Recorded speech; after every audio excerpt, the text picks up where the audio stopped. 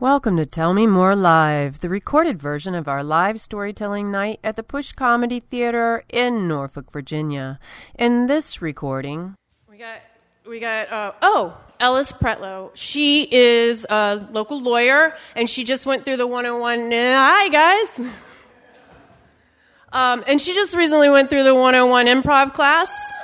Yeah, you can take classes here by the way of improv. It's all made up on the spot, kind of like this.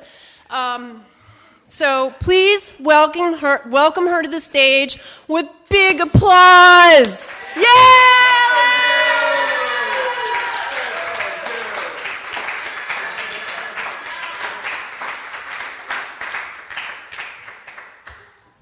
So my story that goes kind of with the awkward theme has to do with one of my favorite places on earth, which is my summer camp. I grew up like a lot of waspy white chicks going to summer camp, and it was an all-girls summer camp, about 100 girls, same girls every summer, 6 weeks, you lived there, it was your life, it was so wonderful. I went from the time I was 8 until actually the summer before I started law school. So super dedicated, loved it. It was really great. But I had this one summer that was horrible and awkward and wonderful rolled all into one. So when I was 13, I was getting ready for camp that year, and I got a letter in the mail from camp saying, "You have been selected to be a Bloom." So at camp, we had kind of a mentoring program called Buds and Blooms. So the Buds were the tiny little cute campers who had no idea what was going on, and the Blooms were the older girls giving, love and mentorship and guidance to these cute, adorable little girls. So I was really excited because when you got involved in the Bloom program, they only asked certain girls. It wasn't everyone that got to do it. And I felt really honored. I wrote a letter to my bud ahead of time. It was great. So I get to camp the first day, and I made my parents go really early so that we could get there. I could choose my bunk, make it up, and then I could go wait for my bud to get there, like a good Bloom.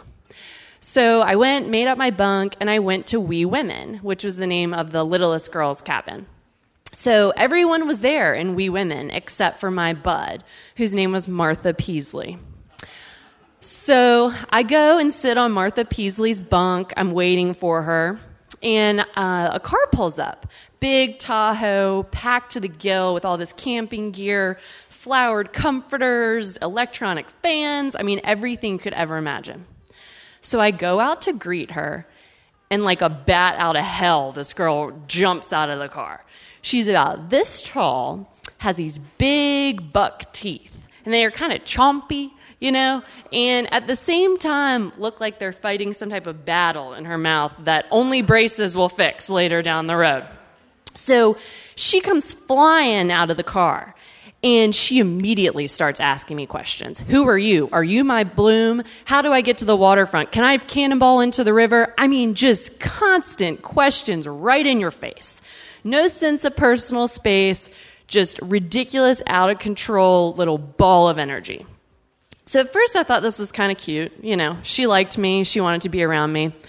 But quickly it became very old. Every time I sat down, she was somehow there on my lap, waiting for me to ask me more questions. Question after question after question.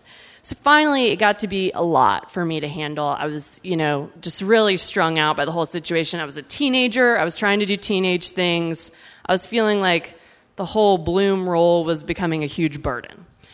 So we were sitting around one day, and in Virginia, in the mountain in the summer, there are lots of gnats everywhere. So they fly all around your face, they get in your eyes and caught up in your eyelashes, they come up in your nose. They're super annoying.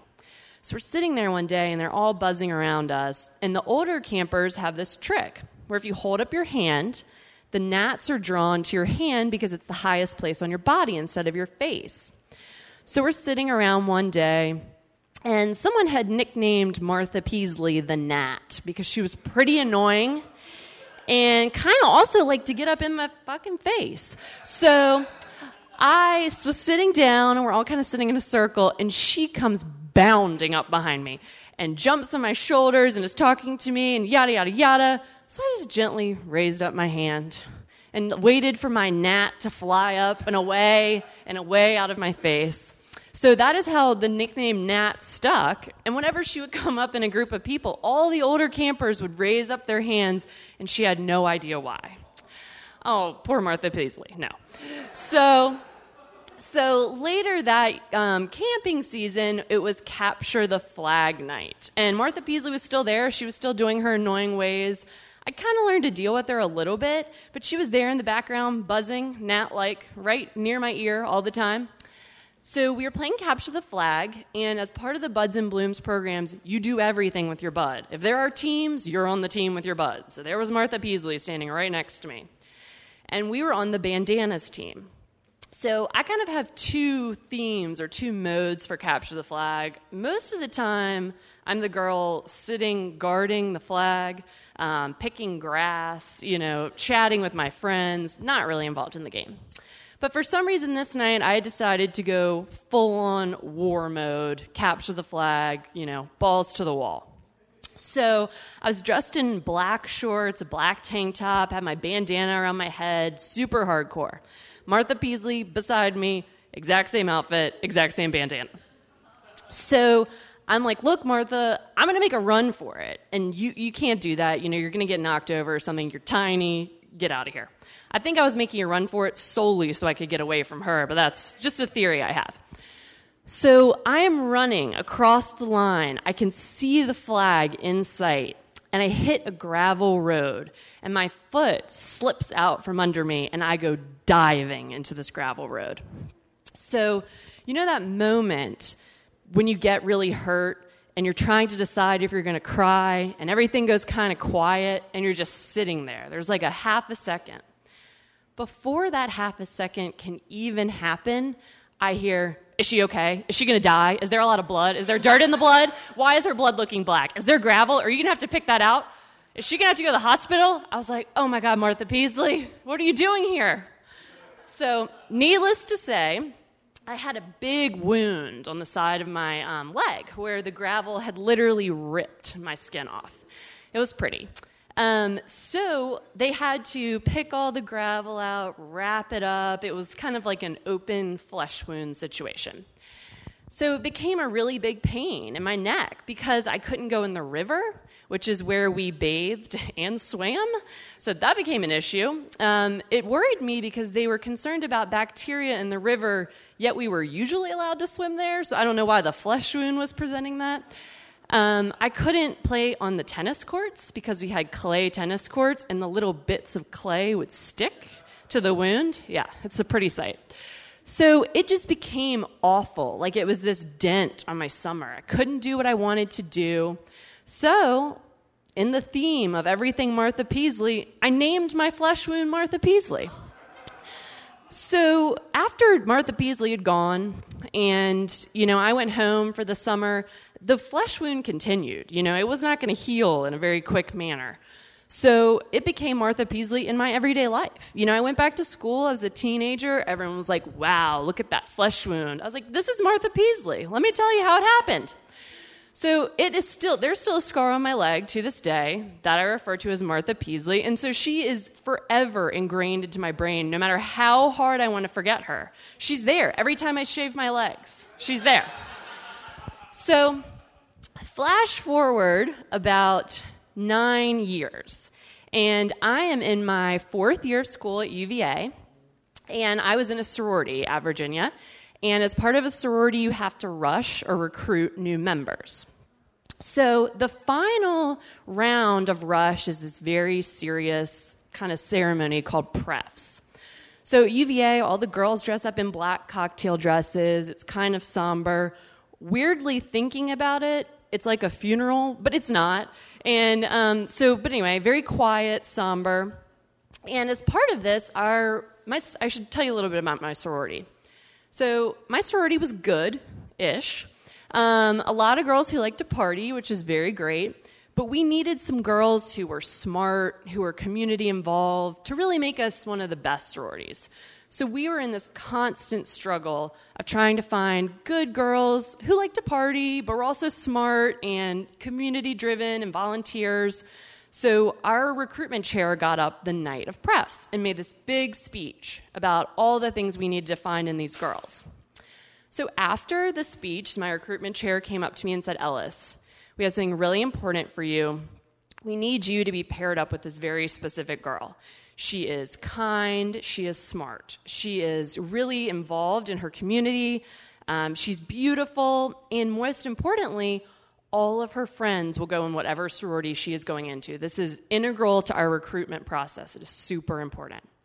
So I was like, okay, whatever. I was a fourth year. I was pretty much more concerned about where I was going to go to get a drink after the ceremony than I was about the ceremony itself. And I had a couple mimosas that morning. So I was like, all right, yeah, girl, I got it. No problem. So I get matched up with this girl. I see her. She is gorgeous.